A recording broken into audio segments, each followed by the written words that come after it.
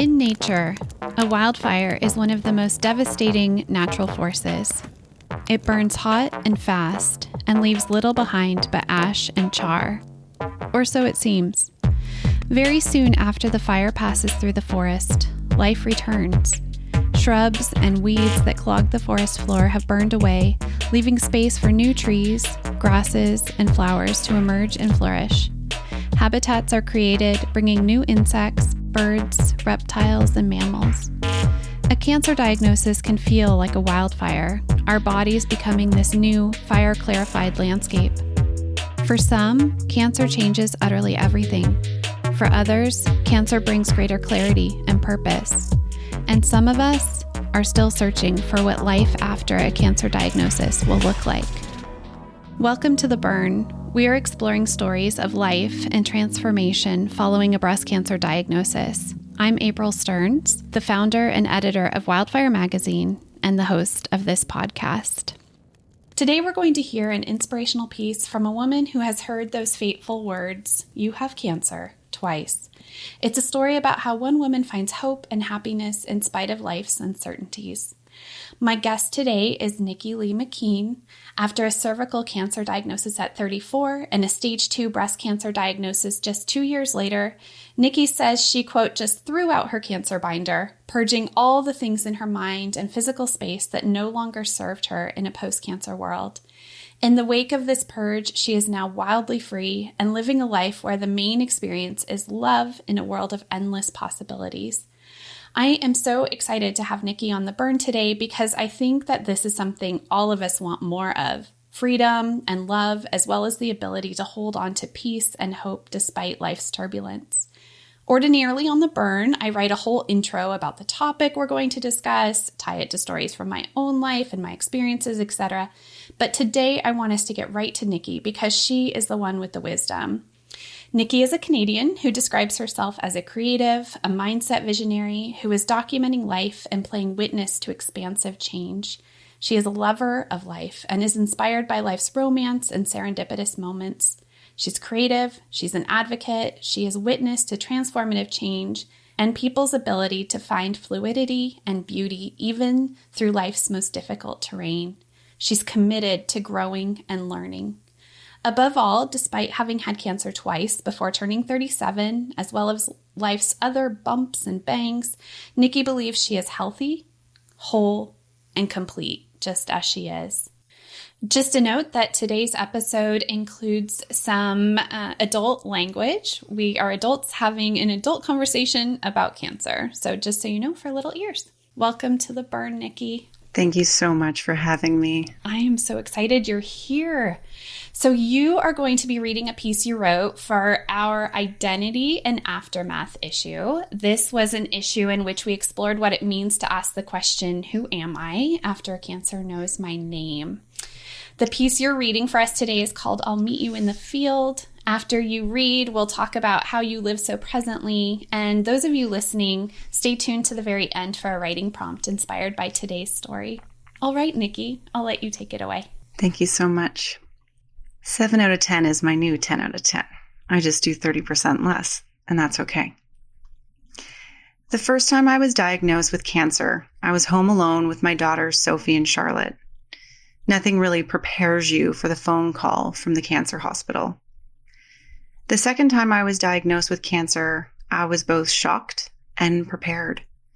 In the tidal wave of a second cancer diagnosis with the weight of life's uncertainties and new normals, I felt free of my identity and prepared for the aftermath.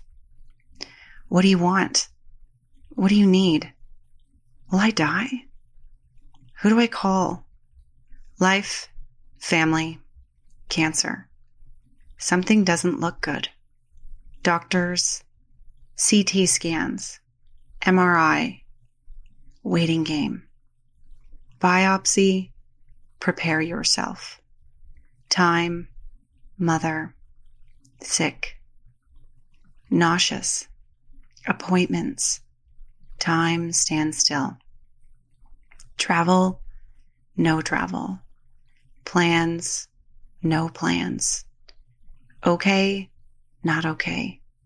Heavy, light, hope, chance, something, nothing. I'm sorry you have cancer. What is present? And where do you feel that in your body? Can you tell me more? Death is present. I feel it everywhere. I'm afraid. My story. What is the story? Cervical cancer, no cancer. Chemotherapy, radiation, brachytherapy. This is what death feels like. Spacious, vast, conscious, pulsing in life's creation, resilient. What the fuck? I love you just as you are. I accept you, and I still love you. For a moment, I was free from my pain, free from my physical body, regular life, cancer life. Stop to smell the roses.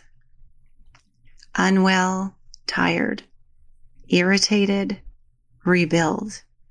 Community, meditate, heal, finding love. Learn to listen deeply. New normal. Breathe. Feeling. Feel that. Trusting, angry, thoughtful, forgetful, pain, comfort, quiet, awareness, fast forward, anxious, shocked. I'm so sorry, but you have breast cancer. Cancer again? I don't understand. Death's doorstep. Are you kidding? What do you want? What do you need? I am alive. Invasive ductal carcinoma in situ. What the fuck does that mean? Surgery. It has spread. I'm sorry. We can't save your breast. Double mastectomy. My body and mind is asking to be seen, to be felt, to be heard. I see you. I feel you. I hear you. I am free. I'm healthy, whole, and complete, even if cancer resides in my physical body. I found the part of me they couldn't touch. Love is here as my main experience.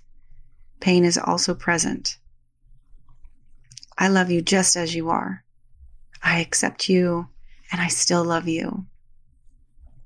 Deep listening, intuition, comfortable with being uncomfortable, empowered, freedom, flight, wildly free, suffocating in the suffering, funny, sad, allowing for all emotions to be present. I require time. I require space. I want help. I need help. I don't want your help. I am quiet. I require stillness. I feel your pain. Please hold my hand. I am playful. I am angry. I am understanding. You don't understand. I'm more than just this body. I am fluid. We can move. I am love. Femininity is within. I am more than just this body. I am healthy. I am learning. I am growing. I'm confused. I am still. I'm rage. I'm calm. I'm a dreamer. I'm at peace. Pain, suffering, understanding, surrender. What is your freedom in this physical form? I'll meet you in the field. I am beautifully complete. Thank you so much for that, Nikki. That was so beautiful. Thank you. Let's go ahead and take a quick little break here. And when we come back, you and I are going to chat more about words that give us hope and meaning. Hi, my name is Tanya Michelle.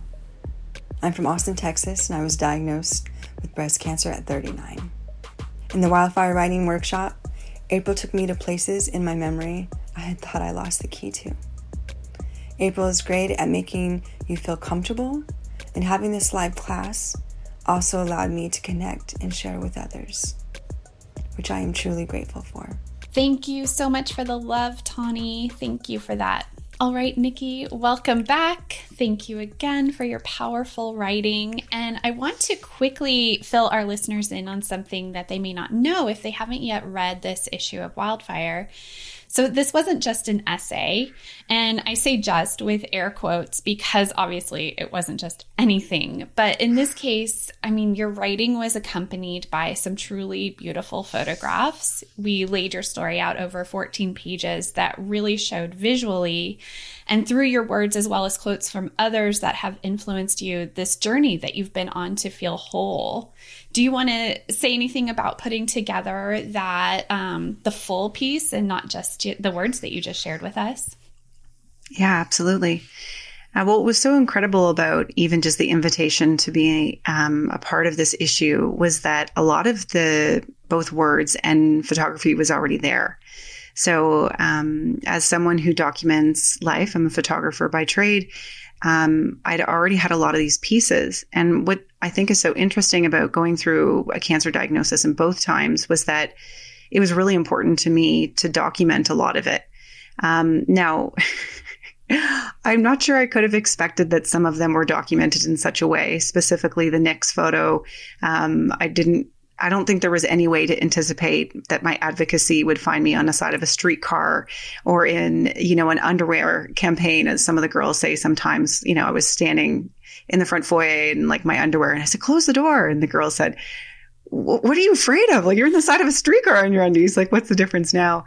And what I think is so beautiful about the piece and being able to share it through photography is that we all interpret the world so differently. And I think sometimes it's at the forefront of words, sometimes it's visual, sometimes it's by touch, and all through the different sounds. And collectively, when this piece came together, that was really present for me. And I think the way that I interpret the world, and even when I think about mindfulness and meditation, specifically yoga nidra as a practice for me that's really helped me find stillness even amongst, the madness of life and or a cancer diagnosis, is through those senses and really opening up to our senses and allowing our system to be able to be in the full expression of that. So pulling the piece together both visually and through writing, it actually came together with quite ease. Like it had already been written, which was really such a gift.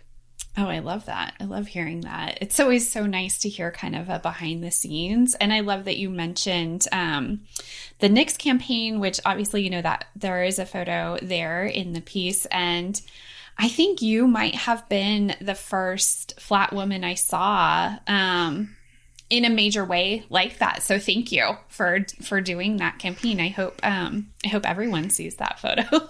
Fling the doors open, Nikki.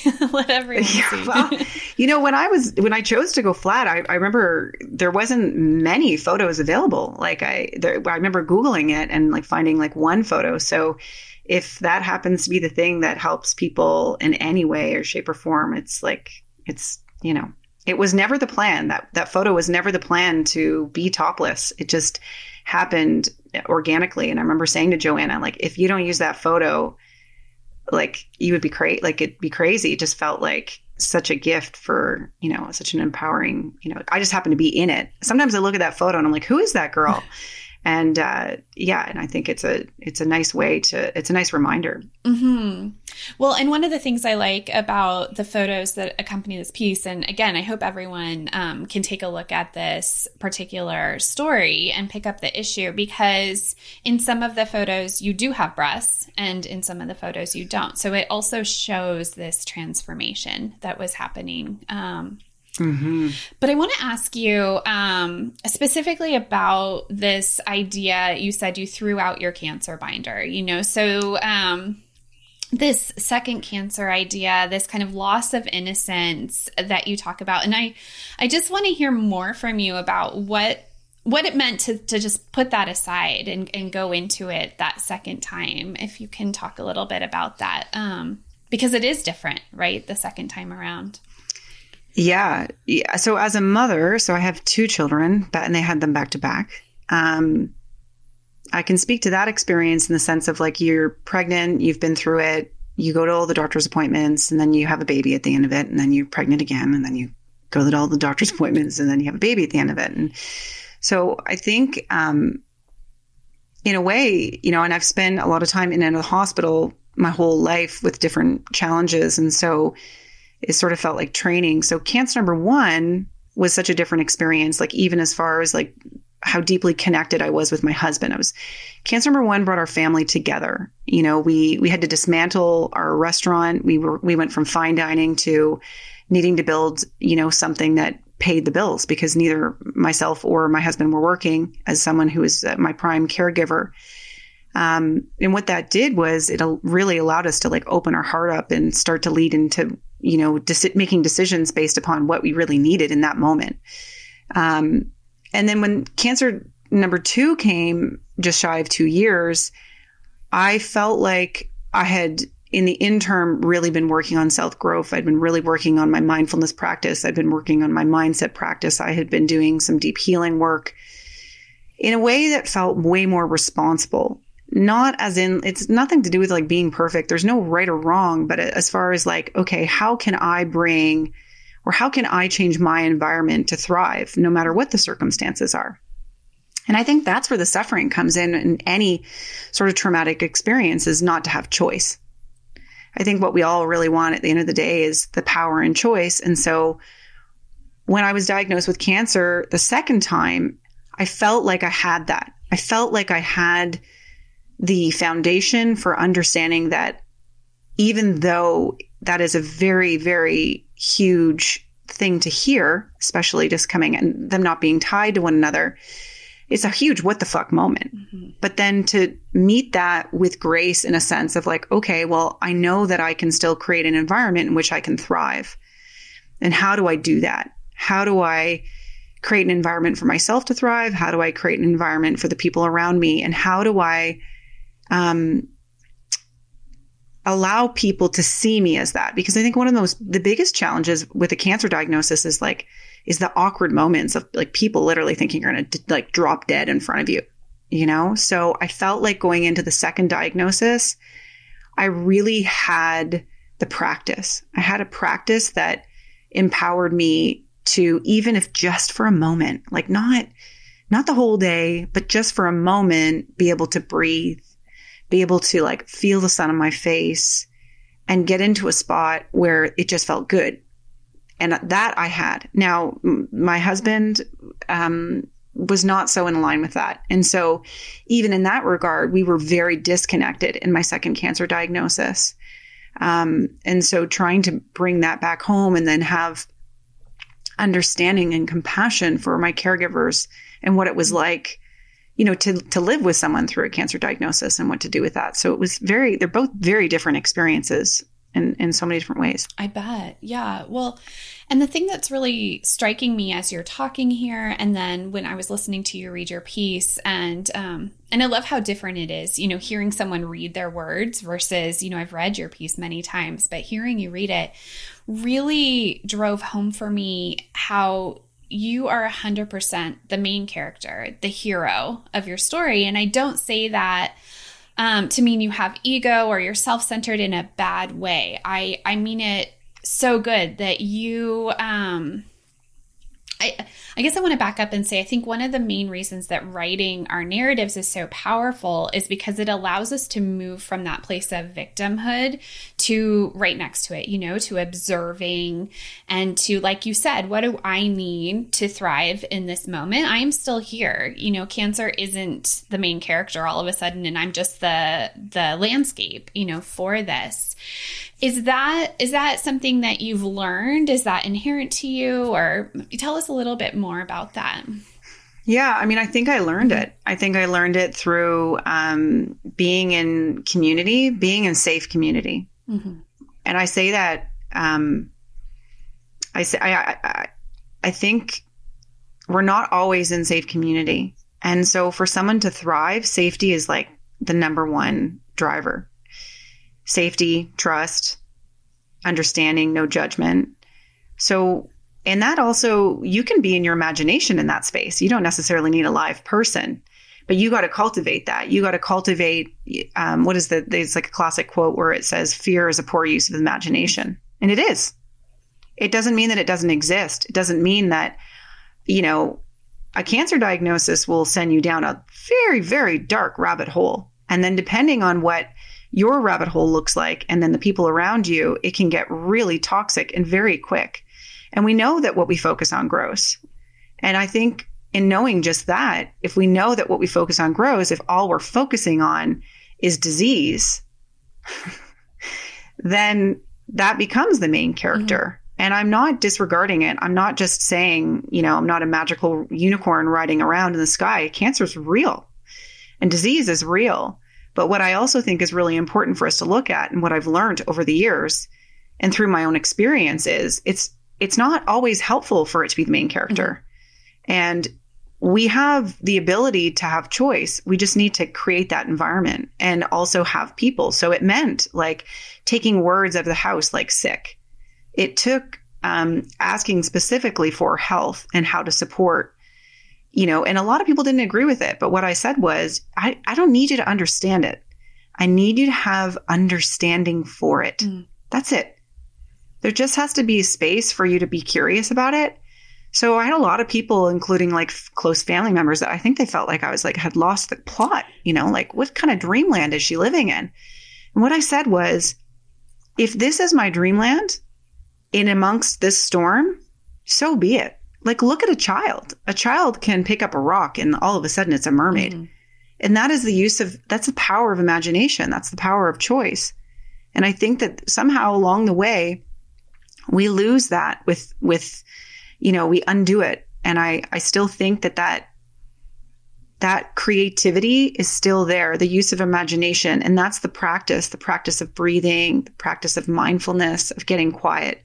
It doesn't take away all the other things, but what I found in my experience is that when I felt good in that space, I could almost like, it was a little bit bigger, so it could like hold on to the fear. Mm. So it wasn't like pushing away the fear.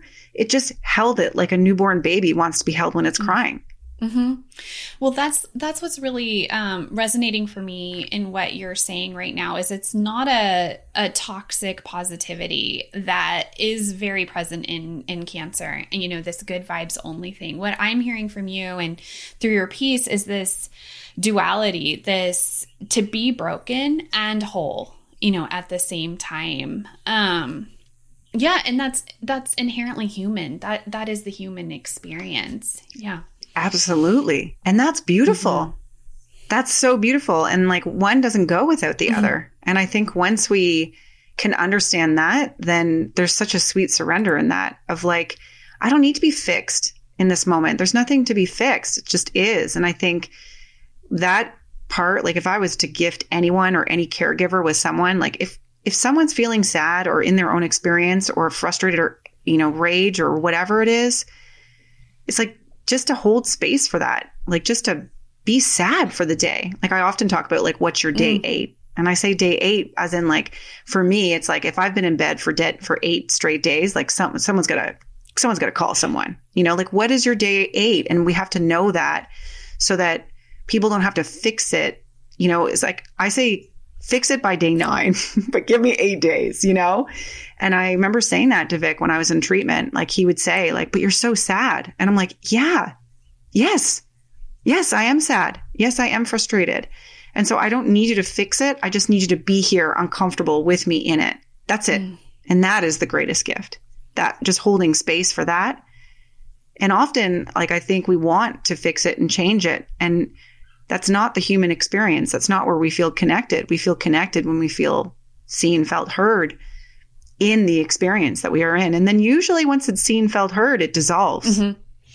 I think you're right. And I'm so glad that you brought Vic in, because I think it is the caregiver perspective to want to fix and to try to save the day and get back to what was before, and that constant pull to like, but it was so good before this happened. Did you guys reach a place where he was able to hold that space for you there?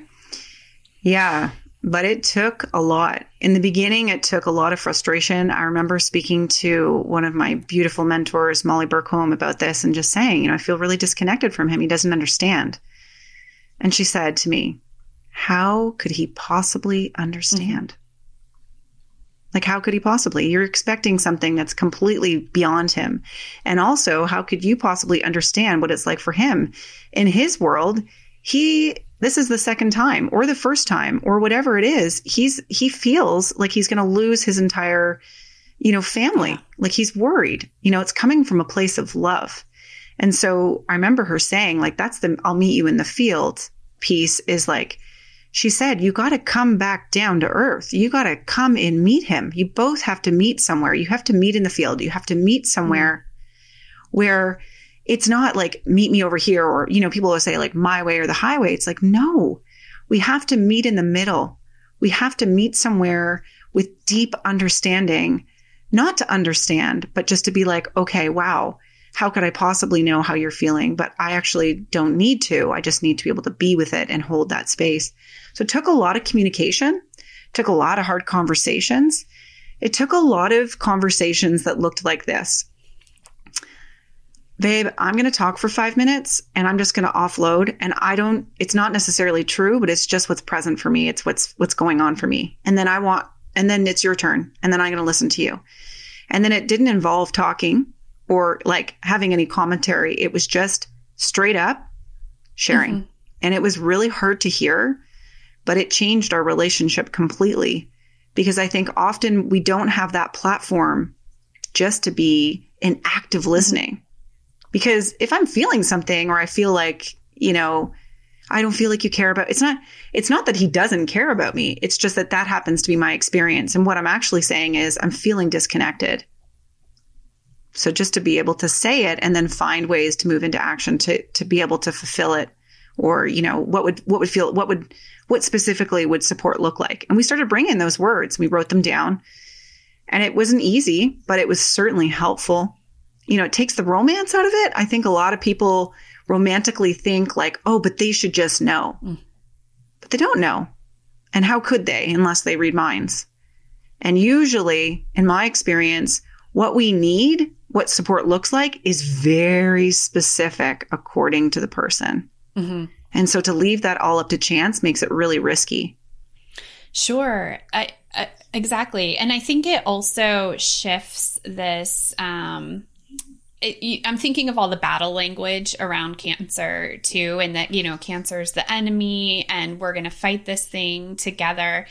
And instead of, in my, mind picturing you guys, instead of seeing you both like facing this foe, I just see you coming together. Like this storm is happening and we're just going to stay calm and right here. I love that. Yeah. I want to, before we run out of time, shift to, you've mentioned Molly Burkholm, and in your piece, you quoted from a few people and you've mentioned a few people. So I kind of want to shift to words to live by, words of inspiration. And you seem like a person who really gathers from others.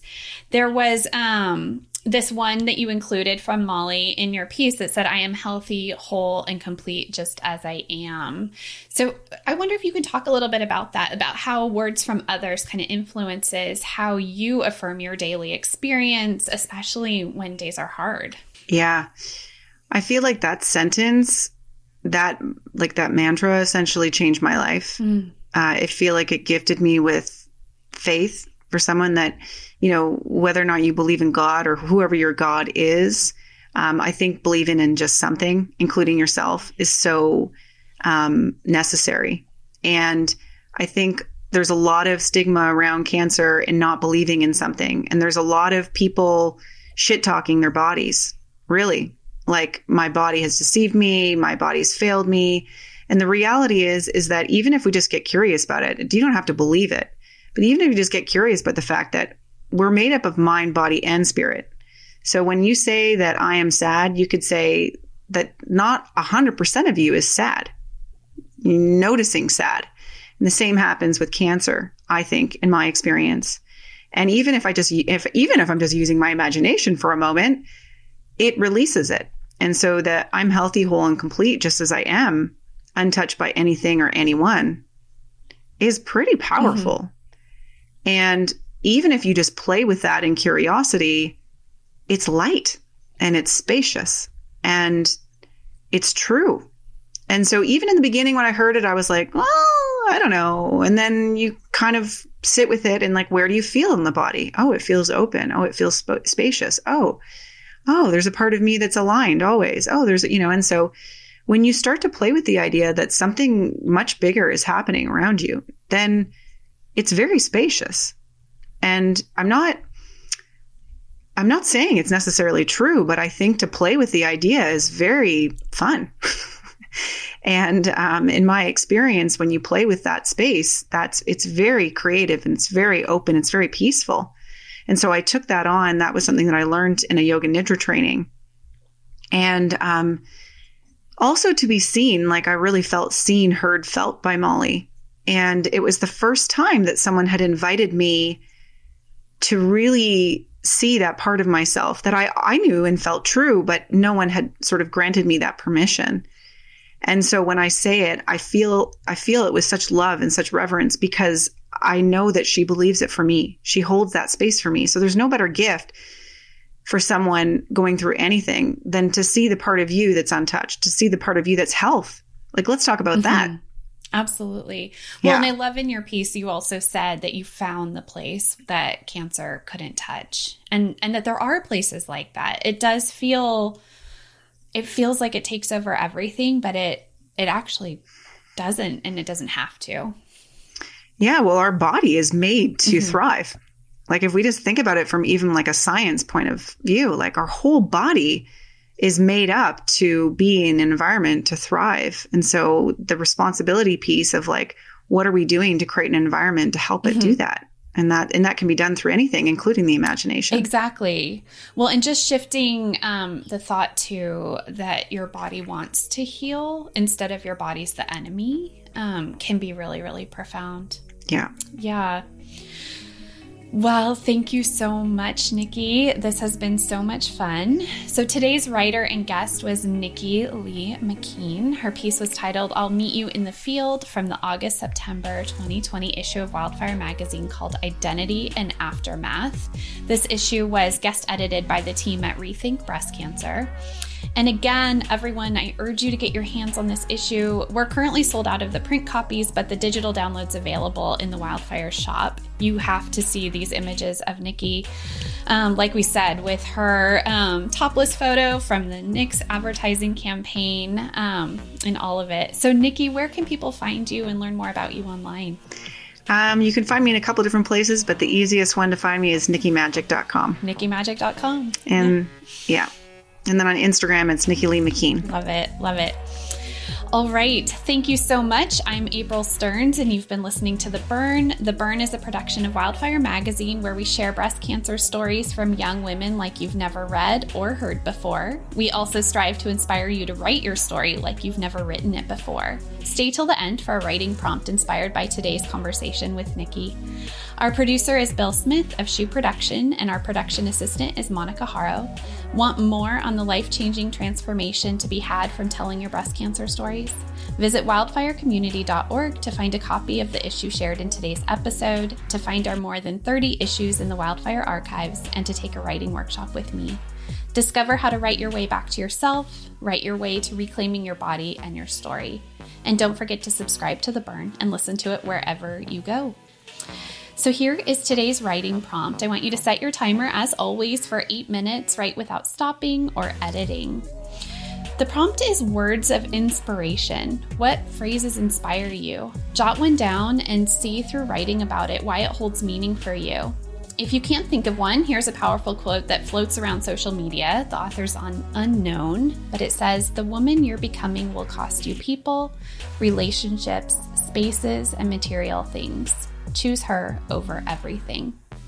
What would it look like for you to choose her, you, the person you're becoming? 8 minutes, write without stopping, see what needs to come out and where it will take you. Happy writing. Thanks for listening. Until next time, take good care.